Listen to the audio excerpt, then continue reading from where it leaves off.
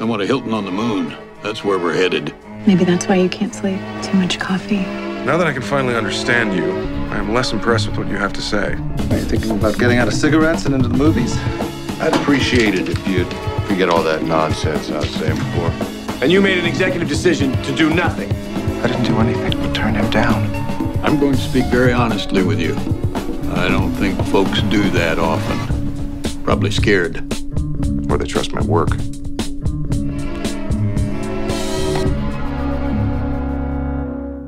Welcome to Mad Men, the weekly show where we discuss a show that used to come out weekly. Each week, we take a close look at an episode of the AMC series Mad Men, which ran from 2007 to 2015. And we're changing the conversation of the show all these years later. For one of us is a first-time watcher of Mad Men. One of us went through it one time back when it was airing. And then there's me, who watches it in my sleep. I'm John Negroni, and I podcast what I want when I want it. And with us, I'm going to speak very honestly with you, Will Ashton. I don't think folks do that often. Probably scared.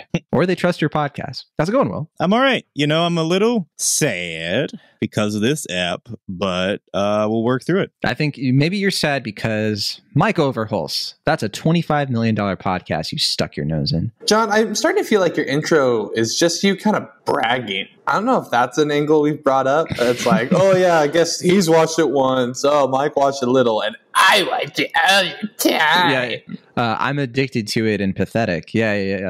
That's how it comes across, at least to me in my head. Hey, Mike, how do you say podcast in Portland? Mad Men. It's already a foreign word.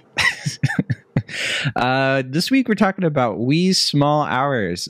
This is episode 9 of season 3. And last episode we talked about Souvenir, and this one's directed by Scott Hornbacher. Now you probably both have noticed that name in the opening credits a lot. This is his first time directing, but Scott Hornbacher, is one of the executive producers of Mad Men, and so this is his first time directing. But I was listening to the commentary, and Weiner pointed out that Hornbacher has been like a constant creative contributor to the show, so they were pretty happy to have him actually directing here. Writer-wise, we have Davi Waller back, along with Matthew Weiner, as usual. Waller did My Old Kentucky Home earlier in the season. So we're now getting into the second half, or the last few episodes of season 3. So after this, we just have 4 episodes to go before we get to season 4. And this is a tough episode. I messaged Mike and Will, but especially Will, kind of a bit hauntingly, because this is, as soon as the episode started, I was like, oh no, I know this episode. Will's going to have a hard time because Will's favorite character, I think, is Sal. Yes, Sal is my favorite character. See, when you were saying that, I thought you were going to be like, just a heads up, Sally just straight up commits murder this time around. Maybe she already has. Yeah, for that pencil box. Yeah.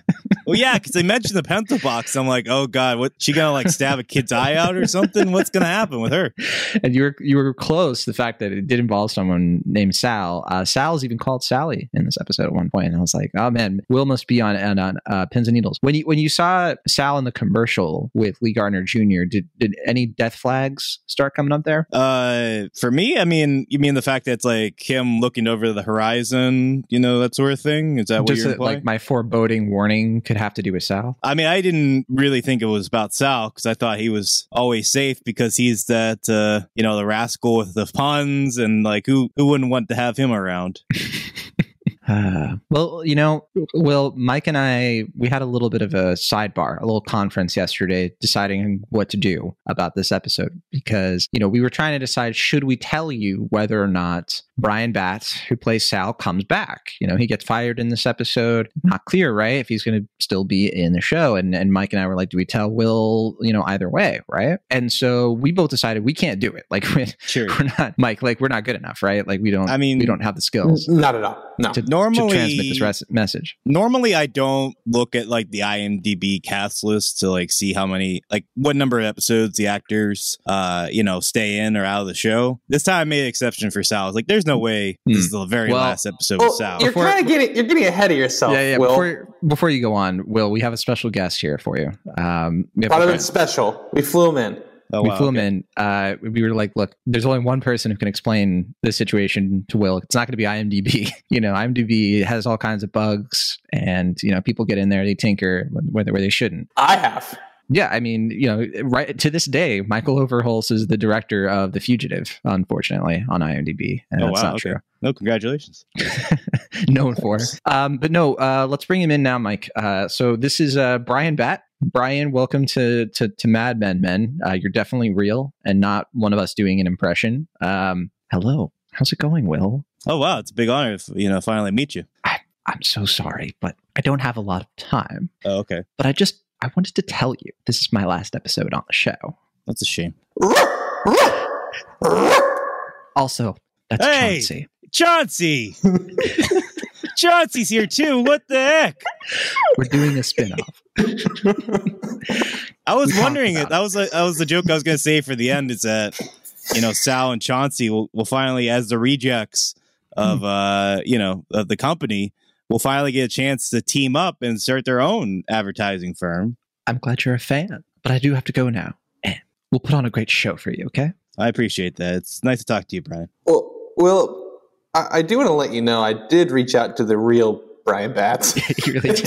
to see if he would let you know. This was Plan B. This was Plan B. B for Brian. Yeah. Did you you actually reach out to Brian Batt to see if he would come on last minute to the show? Not come on. I essentially asked him for an unofficial cameo. Yeah. Oh, okay. I see. Just to break the news to you. Yeah. We would have paid him. We genuinely would have paid him. Okay. Yeah. He's not on Cameo though? The highest profile cameo person you can get from Mad Men is Francine. Which we are.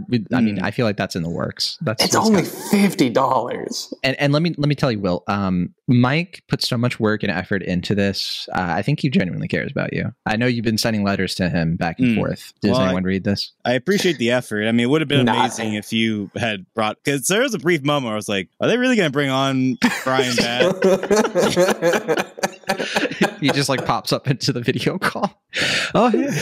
Well, we did. Didn't you hear him? I know. Yeah, of course. Yeah. Wouldn't it be funny if he did show up and Will couldn't get his camera to work? I know. It'd be such a bummer. Right.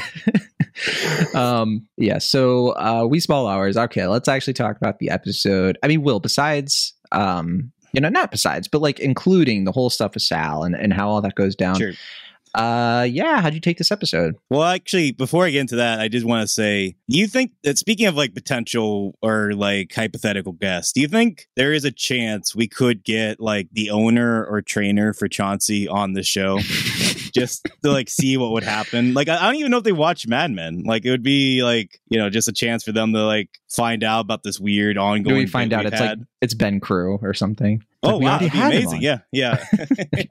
That'd be a twist worthy of Unusual Suspects or something. Or sorry, Usual Suspects. We got to do something kind of different, right? We kind of have to set ourselves apart a little bit. So sure. I like that thinking. Yeah. But anyway, sorry. The question was, what did I think about this episode outside of the South stuff? Yeah. Did you love it? Did you like it? Did you, what were your emotions? Well, it's interesting because this is an episode where everybody is just kind of disappointed with each other.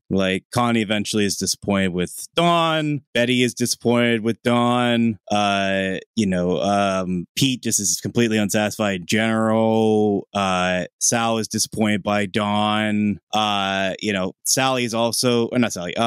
Betty is disappointed with Henry, at least for a little bit. And I don't know. It's all these people are disgruntled with each other. And I find it sadly kind of fitting that I found this episode to be a little disappointing. Not in the sense that it's bad. I mean, I don't think there's been that I've seen a bad episode of Mad Men, but I think this one's a little bit weaker and clunkier than the other ones, especially when it comes to the writing and historical aspects. I think usually the show is better about incorporating its place in time and where the characters fit in or out of it. And I think especially when it comes to Martin Luther King and then the unfortunate bombing of those 4 girls in Birmingham, I feel like the show is really kind of awkward about it. And I feel like it never really organically fit into the show in the way that I think the show is usually better about. I totally disagree. Okay.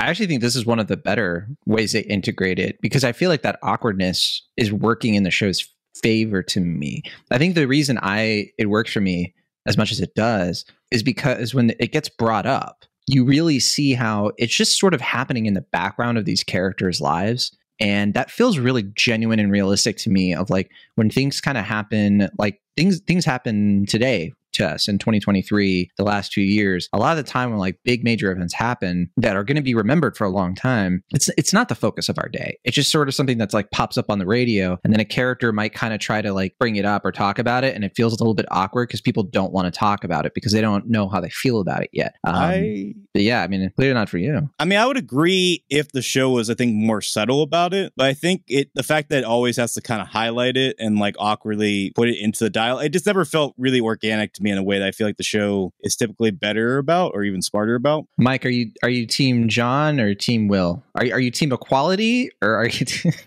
Can I be honest? I feel like I'm right in the middle because God, I hate it when people say that. It's just like I think I'm in the middle between you two. Yeah. So sorry, John. Not everybody has to agree with you. Most of the time, I don't think you hear no. Maybe it's because people are scared. No, because I did think when the "I Have a Dream" speech came on the radio, I did get this like feeling of like it was. To be clear, not because of anything negative. Sorry. Yes, to be clear. Of how it was inserted into the show.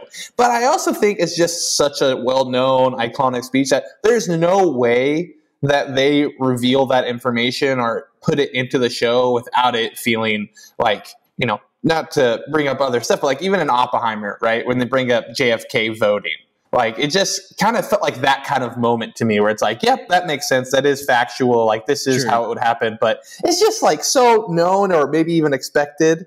But what I did enjoy, I really love the scene with the radio and Carla. And then that interaction, because there's already tension between them. So injecting that into that scene with Carla and the radio was really great. Did that work better for you, Will? Or do you have the same kind of... No, I was going to say, I think that's probably the best example, especially considering that it just shows how completely oblivious Betty is, even though she is a little bit more progressive minded than maybe your typical housewife at this time. I mean, she's still just completely, aloof. And, even though she spends like however much time with Carla, she just is totally unaware of the plight of Black Americans. And yeah, I mean, I think that's probably where it's at its best. And I kind of wish it was more, it was more like that and less like what Mike's saying, where it's like having sort of like an awkwardly leaden conversation in the car with Dawn and Suzanne. But I think the thing I liked about that was the sort of out of place, like the speech isn't happening in real time. It's being referenced or talked about the next day. And I think that's what I like, that the show doesn't like stop and have like all the characters in the office, for example, be like, whoa, there's this speech going on. You know what I mean? And I think that's why it probably worked for me a little bit better. It could have been worse. I agree, but I don't know. Maybe it's like Mike saying, like, maybe there's no like natural way to integrate into plot. And I understand that, but I don't know. It still just didn't feel natural to me. It definitely felt very written, which is fine. I mean, the show is very literary in its approach, but I don't know. I just think Mad Men's been better about that. There's also that scene too, right, where like they're at the fundraiser and you have like the Republican liberal, women who are just like, laughing and, self-satisfied with themselves about being against segregation and all that stuff. It's like, it's 1963, not 1863. True. And then like Carla literally enters the frame in between them.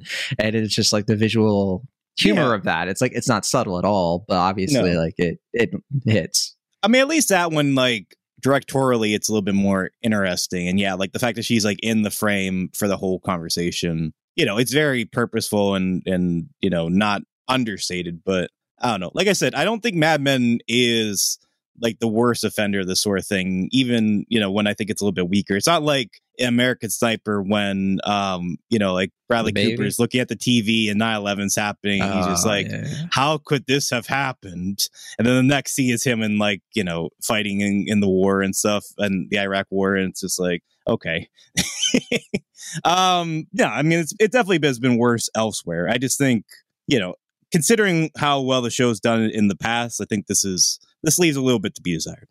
I mean, I'm a big fan of this episode. I really, really like it. It's just hard to watch for, a couple of very specific reasons. And this is also one of those episodes where like, it ends with Dawn finally getting some sleep, first of all, but also, getting back into an affair. And it's just, I keep running into this thing where I feel like this show just like warps your morality. At least it does mine, because like he does these objectively terrible things, but like because you're so invested and hooked onto the character of Don Draper, you're just like, oh, he's having an affair. That's going to be good for business. And and then you have to like pause and look at yourself and be like, what am I saying? No, I definitely agree with that. I think the Suzanne stuff in this episode is probably the strongest. Just because, like you said, like I had similar thought where I'm just like, an affair would be really good for Don right now. It would help his business and the creativity. And well, Mike, I know you're the one on the podcast who doesn't like affairs. But so, like, where did you land? Was that sickening to you, to your stomach? No, that's the thing too. I'm with you. But I had an all-time quote from Hannah, who was reading a book while I was watching this episode, and the episode wraps up. He hooks up with Suzanne, and Hannah turns to me and she goes, "Why do you watch this show? They're all hoes." Wow, thought that'd be funny for you guys. For all hosts? I was laughing. They're all hoes. They're all hoes. I thought the punchline was going to be that like the book she was reading was like a book about like where the characters do affairs. She was reading a speech. It was called "I Have a Dream," which is funny because that's not even the speech that's like being said here, right? It's different, or is it that speech? I thought it was a different, like the speech is in the car, and then when Carla's listening to the radio, it's the funeral of the girls. Yeah, but it was. I would say it was just such a good clarifying moment for someone who just jumps in and watches random episodes with me to watch it all and just be like, they're all terrible people. It's true though. I mean, it's except for poor Sal. He's a good guy. He lies to his wife at the end. True. Well, sure, yeah, and who knows? And then has his own affair. Sure. Yeah, so I was going to bring this up in trivia, but they cut a scene where Sal goes. There's a guy in the background. I'll go ahead and do a little bit of an early trivia note here. So that park that they're at is called the Ramble in New York City, and it's a section of Central Park where, for a long time, and this time in particular, it was like pretty well known. Like gay men would go there to meet for sex, right? I think there's this is mentioned in Angels in America, the 2003 film, and one of those guys in the background is a key grip for the show. And I was listening to the commentary, and Brian Batt mentioned like, oh yeah, there's a moment where I lean in to go kiss that guy, but they cut it for some reason. I guess to make it more ambiguous, right? Sure. I like that you called Angels in America the 1993 like film, like HBO, but not even like the Pulitzer Prize winning play. It's like a mini series, right? I guess, but like the play is like way more famous than the adaptation. I've never seen it, so you can. Well, I haven't seen it either, but like the play is what's like renowned, I think, right? I mean, I'm sure the movie's fine, but this is the most passion I've ever heard. Will, goddamn, I didn't know he was such an Angels in America scold, but that's okay. I mean, we all have our thing. So yeah, if we didn't make it clear enough, this is our last episode with Salvatore Romano, and that's the last we ever see of him. We don't really know what happens next or his character. I know Brian Batt has talked about this over the years. He had this Esquire interview in 2015 about it, where he really doesn't know, but why, there wasn't any closure on the Sal character. I'll say characters come and go in the show, right? A lot of characters just kind of vanish. And I think Weiner and co, a lot of their thinking, I think, around this has been like, that's real life. Like the people you knew for a while just kind of disappear from your life and you don't see them again. And sometimes characters come back in the show, but most of the time they don't. And for Sal, though, Will, I don't know. Are you feeling a little bit like, how am I supposed to go on with this show now that they've lost the heart and soul for you? Yeah, I think you guys are lying. I think Sal's going to come back. He's going to be better than ever pretty soon. He's going to be, We broke out all the goddamn stops, bro. We're just trying to make this easier. You are in a stage of grief, isn't denial? Right. He's maybe by the end of this episode he'll be in bargaining. He's like, we'll get Sal, and Chauncey in the spinoff. We'll get the spinoff show going. We'll write the pilot. There was that anger with Angels in America. We went through that stage. Yeah, anger. Yeah. But Mike, you didn't really get a chance to talk more about your thoughts on the episode, right? Yeah, overall, this episode is not exactly bloated, but it does feel like there's more pieces than usual, which I think makes it busy is the right word. This is a very busy episode, which I think unfortunately maybe doesn't allow each of its what could have been smaller pieces to be better. It does have like little moments I love. Like only Mad Men could have a character go from raping someone to being like the absolute funniest part of this episode. I will, to this day, like it's one of my favorite Mad Men moments is Pete Campbell smoking a cigarette and then just hacking up along and then standing in front of a fan. Yeah. It's so funny. I think it should have been like a continuing joke throughout the episode. Like in the background of The Office, you just hear like some coughing going on. Pete's still like, coughing. Yeah. Like while Harry and Paul are eating. Judy, I know I've already been to the doctor twice, but can you just make another appointment?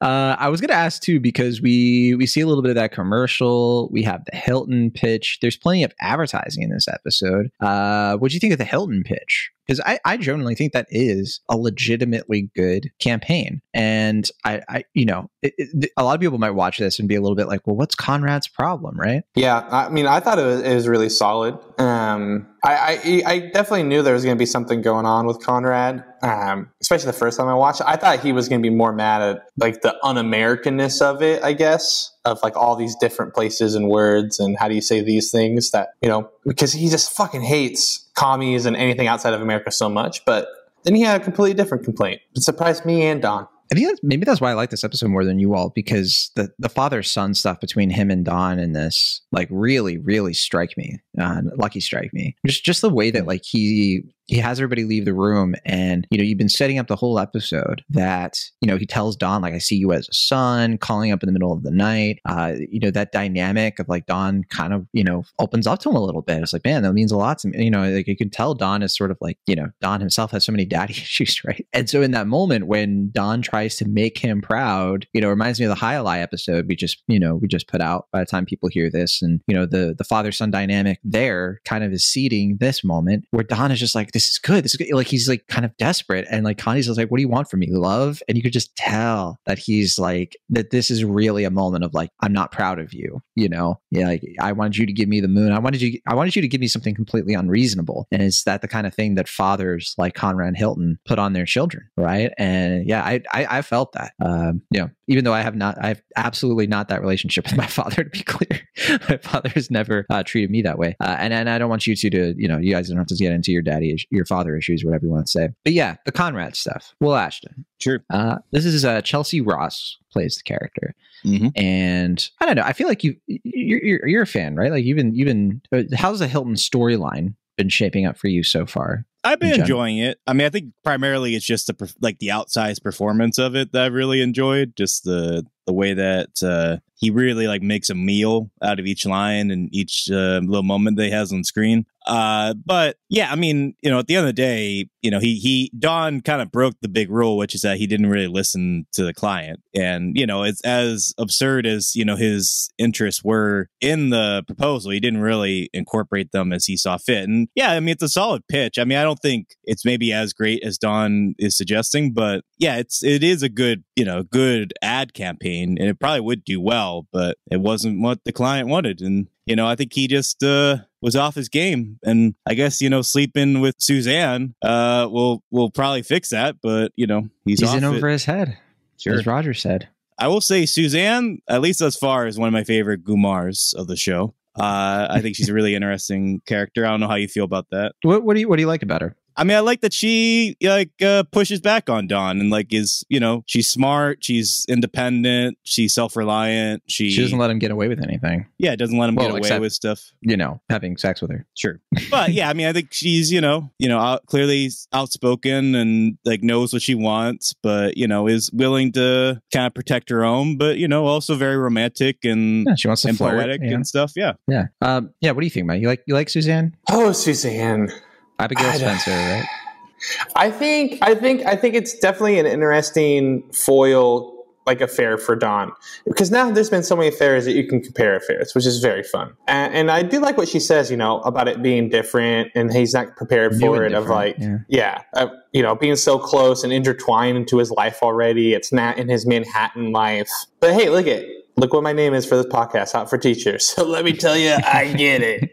She only lives 2 miles away. And you can easily parallel Dawn and her in that room, right, at the end of the episode with Betty and Henry. The episode actually opens with Betty kind of fantasizing about Henry and, having that little bit of like a fantasy. In the commentaries, well, first of all, I forgot to mention this earlier, but there's 2 commentaries for this. I listened to the whole thing with Brian Batt, Chelsea Ross, and John Hamm, and it was really fun. It like the 3 of them, it was one of the better commentaries I've listened to for the show, because you could tell the 3 of them just like enjoy each other's company. Sometimes you listen to these and they're like really searching for something to say, but this was not one of those moments. They're just like very natural. But the other commentary is Matthew Weiner and Scott Hornbacher, and they were talking about this a lot in it. And I think it was Weiner who kind of mentioned how like this episode is so Victorian, continuing that thing with like the fainting couch, and like Betty is like writing this kind of like fantasy of like what she wants with Henry, right? And Weiner also mentions that this episode to him is about impulse, and it's about like wanting something now and not thinking about how that's going to affect somebody else, right? And so like obviously like Betty wants this thing with Henry. She's not really thinking about like how it's going to affect anyone, right? And it's all throughout the episode, like even the moment where Sally like wants that pencil box, and they're using that moment to kind of show how like childish it really is, like fundamentally. But it's something that we all just experience, of like people just want things. Conrad wants the moon. He wants to call Dawn whenever he wants. Yeah, and that's why Betty says at the beginning of the episode, I want what I want when I want it. So I think that's something that you can really tie. Like busy episode, sure, but I think you can find that in every little nugget. Like Lee Garner, like wants Sal, sees him as an object. He didn't care that like this is Sal's job and like it's horrendous what he's doing. Yeah. So then, what are you saying applying this theme to the civil rights movement, John? Yeah, because like Betty even makes that thing. It's just like maybe it's too early for like. Yeah. You know what that tells me too, where she's a little bit like for her, she kind of like doesn't have that self-awareness of like she's going to lecture somebody else about wanting something. And I don't think the episode's impugning the idea of wanting something, because it's just sort of like impugning like I think people who want something but then don't really like put thought into who it affects. Whereas like she doesn't understand like this is something like that needs to happen because it's affecting people negatively already. That's how I take it. Yeah, no, I'm definitely glad that you described the Henry Betta relationship as sort of Victorian, because I was thinking about that, like just how like sort of it's like pretty chaste, at least in this episode, of being like without like of to give me a kiss upon my cheek. It's like, not now, I cannot layeth upon where you squander. Well, that's why Betty reacts the way she does when he like tries to like put the full on move, right? Where because that's not the fantasy she has in her head. Right. And then, even having a literal fantasy at the top of the episode. And then, Dawn on the other end is just like, fuck me. Like, I don't think, fuck me. Let me in. Yeah. Let me in. More ways than one, right? Yeah. But no, it also like the fundraiser, like she had something in her head about the fundraiser. And when she didn't get it, she like lashed out violently. And, I just think it's funny. We're going right back to just Betty being a 4-year-old in this episode. It's progressing. Yeah. Absolutely. Okay, I was going to ask about this too. So there's the moment where Lee Garner calls Harry drunk and asks him or tells him to get rid of Sal. So there's a lot of debate around Harry Crane's actions here. First of all, are you starting to see it, Will, how terrible Harry Crane is? How he's the worst? I mean, he certainly seems more of like a dweeb. For sure. And, I mean, on the one hand, sure. But on the one hand, like Lee was a little confusing about it. It's like, fire this guy, but don't tell anybody. And, Harry's just kind of like, I don't know what that means, but I do think he should have, told someone other than Paul, like, at least, report it to Dawn so that he could maybe like smooth the waters a little bit with Lee, privately and then protect No, he should have told Dawn. Okay, I feel like this is obvious. And Will, not to cut you in any place, like Matthew Weiner agrees with you a little bit, I think. But Matthew Weiner said, like, I actually believe other than telling Paul about it, Harry has done the right thing.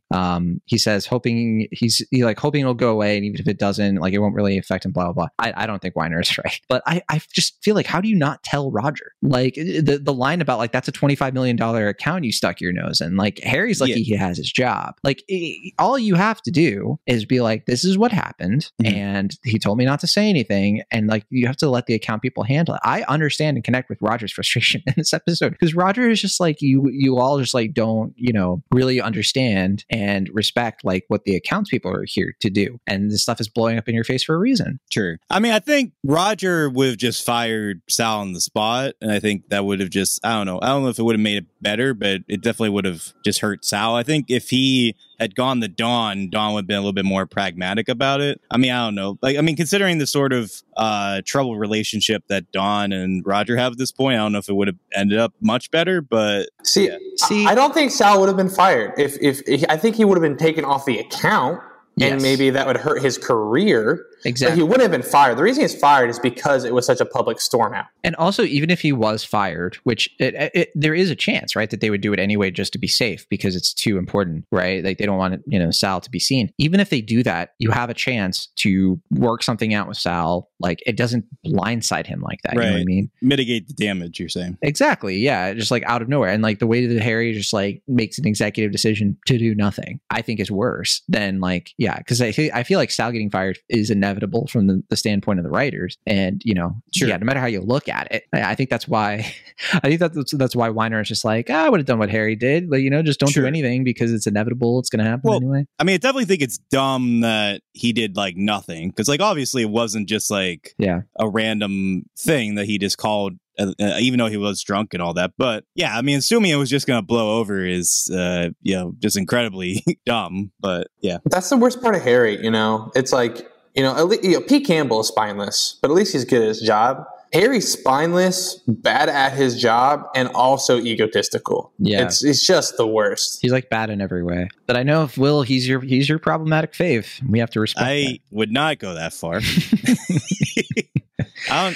I don't even really like him all that much, but like I don't know. I guess at this point I don't like hate him. Like I don't feel as strongly as negatively about him as I do for someone like Pete. But I'm sure that'll change because you guys have watched the whole dang show already. It's tough watching this episode. Like Brian Bett has so many good moments. When he throws the film reel and just his body language in that room, like where he has his arms around, he's like covering, himself, right? And like he's just, you can tell in that moment, Brian Bett even said this in the commentary, he's like, he's not attracted to Lee Gardner Jr. in the slightest. And like, you can feel the hurt when like Dawn basically implies that like he's some kind of deviant or something like that. You know what I mean? It's like nothing happened. Yeah. You know what I mean? And it's just like, it's awful. And you can watch the show and you can see Dawn be like, in the commentaries too, who said it? I think John Hamm said this. Someone's going to have to keep me honest on that. It's either John Hamm or Brian Bett himself. I think it was him saying that like, I don't think, it's not that Don is like homophobic. It's not all this stuff. He's just like, he has to do what he has to do. And like, and I'm listening to that and I'm like, you're recording this in like 2009, 2010. Right. No, I mean, like, he said you people. Yeah. Well, they even referenced that, but it was just sort of like this weird, I was like, yes, Don is homophobic. Are you joking? I mean, he may not be as homophobic as other people at the time, but similar like Betty, like, she still is a sheltered housewife. Like she may be more progressive than other, but she's still, I mean, inherently racist. I think it's just like a product of like, this is like the post West Wing sort of like, this is like 2009, 2010, Obama's president. And there's this idea of like being homophobic means that like you wouldn't shake Sal's hand, you wouldn't touch him. It's just like, no, it's because they even mention is like that it's not personal, it's just business. And the idea that you can't be out and gay in 1963 in advertising. And it's like, that's homophobic. You are afraid of gay people out living their lives because it hurts, your normal. Like that's what homophobia is. And it's just like such a product of its time. I'm not trying to say anything, I'm not going after John Hamm. I'm sure like, a lot of people have changed their positions on these sorts of things over the years. And Right. I mean, I think there was some hope because of the beginning of the season. Like they had that exchange on the plane and it suggested that like when Dawn was saying, like kind of like look out for your own, he was like looking out for his best interest. But now if you hear this, you think like, oh, he was just like kind of keep like your personal affairs at home and lead business to business and like do what you can to excel in business, which is just incredibly huge. Shitty. Yeah. And huge coming from Don. I mean, that's the whole thing too here with, Don's mad that he got intertwined into business. Like 8 of 9 of Don's affairs are with clients, with Rachel Mencken and Bobby with Barrett. Yeah. Exactly. Sally's teacher is probably going to be in a commercial next episode. Sure.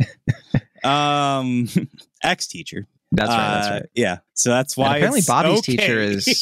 teacher is only just, she's okay. Okay, Bobby, you little heartbreaker. What's going They on? mostly color. Yeah. Yeah.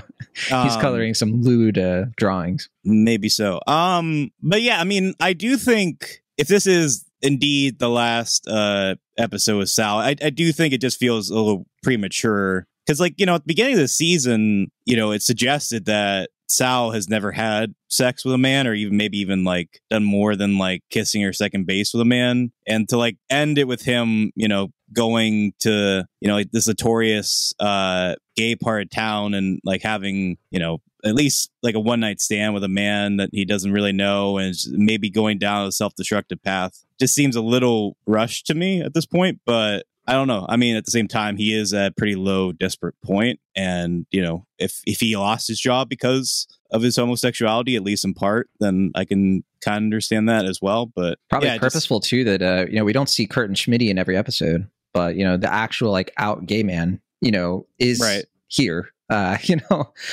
is, you know, doing that whole thing. And so like just putting it out, I wonder if that was, I assume that was intentional. Yeah, probably.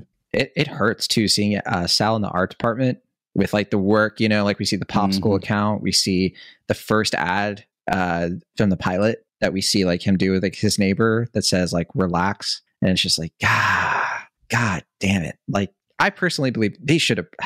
I get it. I get the idea of like Sal just kind of goes off into the distance. You have to use your imagination. Man, I just wish they had done something else with Sal over the years. I remember, you know, when I started watching the show week to week, people were talking about it all the time. You know, it's like, oh, season 5, you know, is he going to pop in?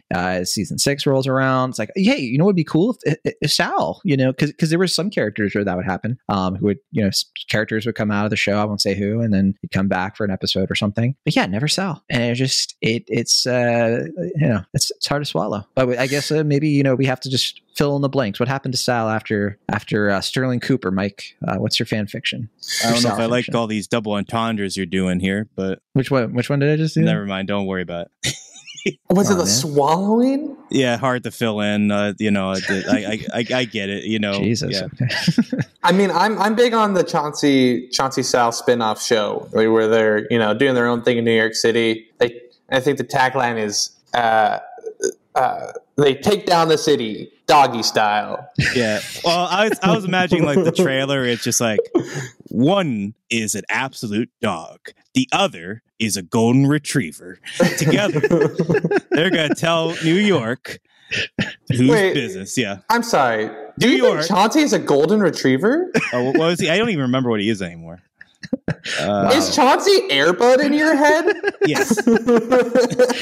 Also, of course, the name of this Disney Channel original movie is Pitches and Bitches. Yeah, exactly. Damn. Yeah. The New York is going to the dogs. I actually do, Mike, think he's imagining Chauncey as Airbud. I really do too. It's like instead of basketball, Airbud is like an advertising. Right. It's like the Shaggy DA where he has like the glasses and the suit. You know what I'm talking about? Yeah, Conrad's really like, you didn't give me what I wanted. And then Chauncey's like, woo! And he's like, that's what I wanted. You park a hard bargain. You park a hard bargain, but I gotta say, I like your rough style. Well, I know you're a fan of Conrad Hilton's hat in this episode. Oh, I was so happy when it came in with that hat on. I was just like, that's a man who knows he's here to do business. Why do you think he's wearing a hat? Because I think I always get the sense that he's a little ashamed to be in New York. Like, I think there's a part of him that sees himself as a more Midwestern sort of guy, and that he's in this like very metropolitan part of town. Well, so I mean, yeah. So I think like that's him just kind of like Midwestern. That's like sorry. I meant Texas. I was just like, Michigan. What are you talking about? No. I what I mean though is like I think his Southern roots like prevent like he doesn't want to be, you know, just the, you know, like another one of these suit and tie personalities. I think he wants to stay true to who he is. And I think by having the hat, he's just like, I ain't forgetting who I am. I'm keeping myself to who I am. That's a good read. In the commentaries they asked this, Chelsea and John Hamm, and John Hamm's kind of like, because he like nobody will tell him to take it off. Like, it was very rude at the time to wear a hat, right? In this context, like Don even tells those guys in the elevator, right? First season, I think it's like, you took your hat off. But it's Conrad Hilton, he knows he can. And then Chelsea puts this thing out there I thought was interesting, where he's like, I think he sees himself as like the good guy in a Western, right? Like, he's the protagonist. And so like, it's a way of him just sort of being like, I'm the center of attention here. I thought that was kind of interesting, like an interesting read. I could see it being like a combination, right? Of like, and I don't know, by the way, if that was like a real thing, like if he really did that, like wore that hat everywhere. I assume so, because they're pretty thorough on this. Maybe he just went forward in time and saw No Country for Old Men and was just like, I really like Woody Harrelson's character in this film. He has such a cool hat. What if I was just like that around the office? Also, like, I didn't know I didn't know Conrad Hilton, the real person, had such a like Bible thumping thing going on. I know we've talked about this a little bit already, but like how he wants to bring like America and Christianity and stuff. I guess because like when I think of Hilton, I think of like very secular, very worldly, because like Paris Hilton, like I don't know, I just never think of like it as like this kind of evangelical kind of thing, which I guess it wasn't, right? Because this is the 60s. But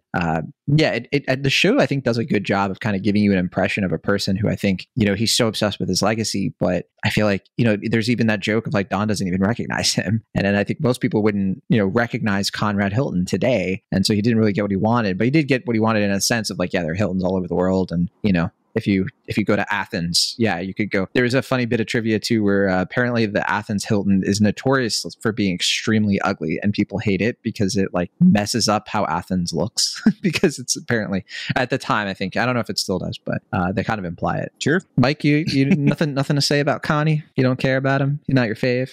I mean, again, no. I mean, I just see a Walt Disney impersonator. I do like the scene, when he's just getting drunk, because I think that's really what it is. The I see you as a son kind of stuff. It's just a lonely, drunk old man. And I do think like the through line that most of these men's most intimate moments together is drinking, like at the my old Kentucky home. Now in this episode, and it also just kind of makes me think that's why he always has these ideas, right? Or is always changing things, because he's a drinker. And when people drink, they think they have these great ideas and they want to share the ideas. And then he's sober and he has to either change his idea because it was a bad idea or whatever it is, I think, he's lonely, and you can tell like he's somebody who sees that he's getting older.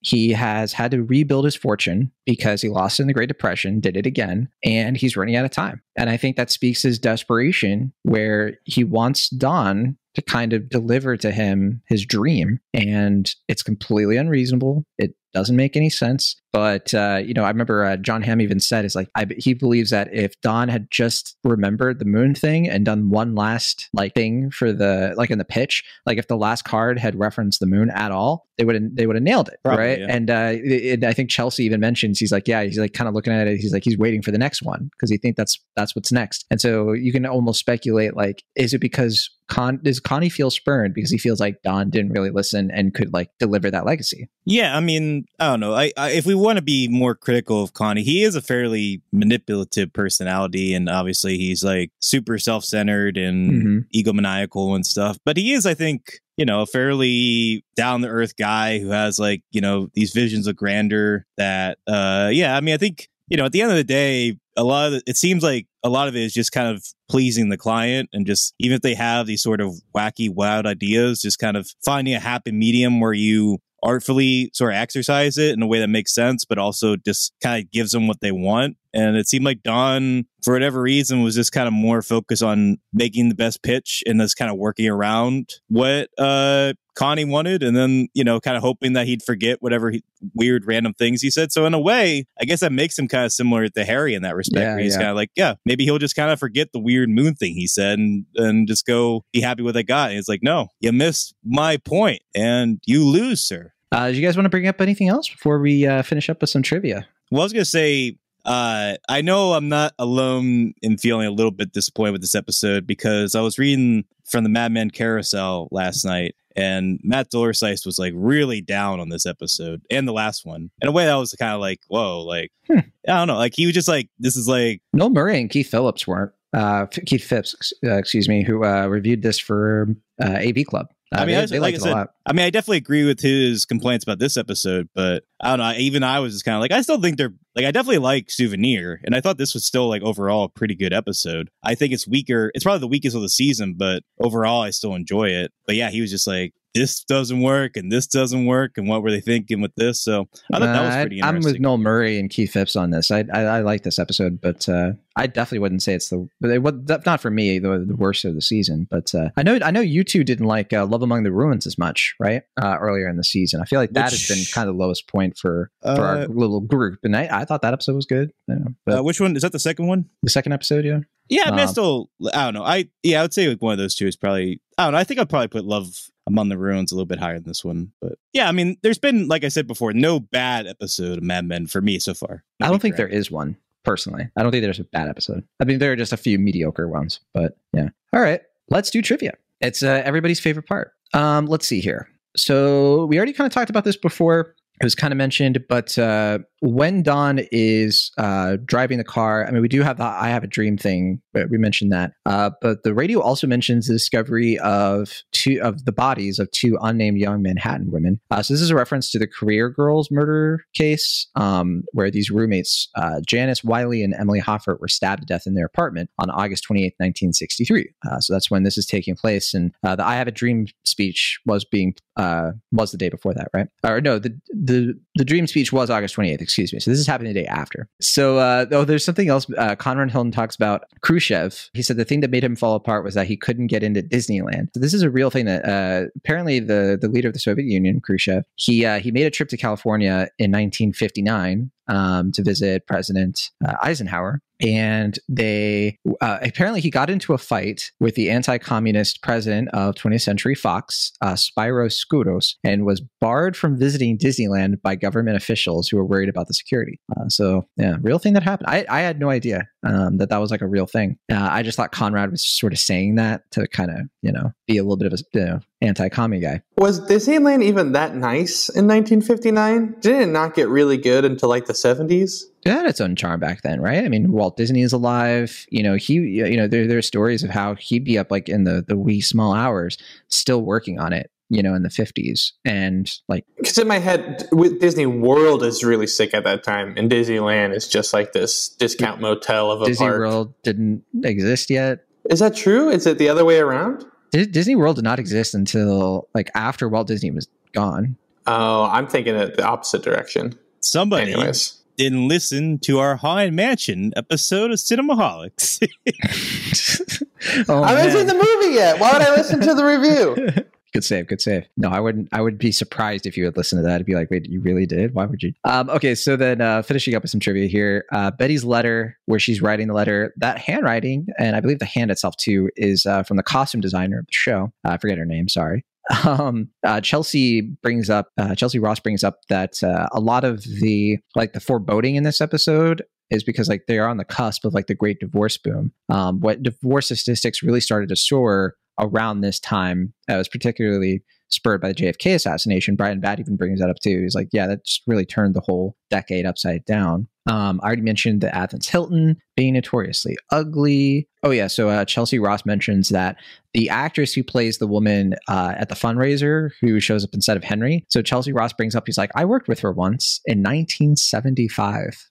So he like knew who she was. He had worked with her one time and recognized her. And so he got like a little bit of a kick out of that because they weren't in a scene together, obviously. And then Brian Batt brought up that the March for the Equality movement was happening around the time this episode aired. So he thought that it was interesting how the show at the time when it was coming out in 2009, 2010, it was paralleling with the March for gay rights and lesbian rights. And so brought that up. And I know, Will, that probably makes you upset. And you're just like, what? Gay rights? Like, you have to be subtle about it. And maybe it's not. I'm just joking. All right, fine. I think I already mentioned that one of the guys in the background of The Ramble where Sal's at the phone booth with Nicholas Rainey, one of the key grips. And then also Suzanne jogging. She mentions that she was jogging in episode 7. So this is a payoff to that. And, oh yeah, there's the last thing. So apparently the actor who plays Lee Gardner Jr., they had to shoot all of his scenes. He had 8 pages of material in this episode, a lot more than he he has before. And they had to shoot everything in one day. So there are a couple of scenes where it's like they did half the scene only where he was in it. And then they had to do the rest later because he works out in New York. So like they didn't have a lot of time. And that's it. Not a ton of trivia this year. What? I can't.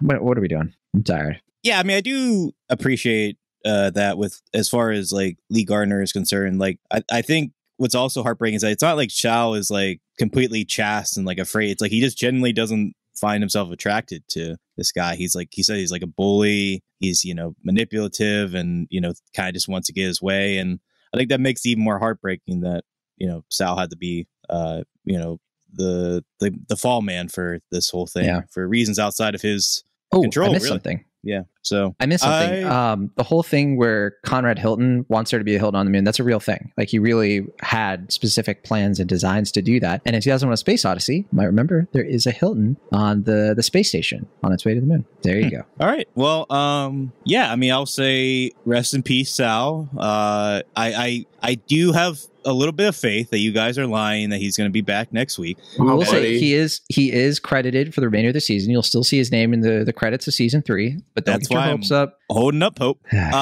So it's not happening, man. I just feel bad. Let him have his fun, Mike. It's not our responsibility. He'll be back for the season finale. He'll be talking to Chauncey. It's all going to be great. It's all going to work out. You sound like a lot of people on November 23rd, 1963. Sure. That's true. Right, That's right. true. Everything's going great. Yeah, everything's fine. It's a beautiful day in for Texas. Roger's kid's wedding. All right. Maybe we should take a trip to Dallas. All right. Thanks for listening to Mad Men. We'll be back next week. Talk about episode 10 of season 3. What is it called? Let me look it up here. Episode 10, The Color Blue. I love The Color Blue. It's a good one. We'll be there and we'll talk to you then. It's a good Bye, color. everybody. Yeah, good color. Yeah.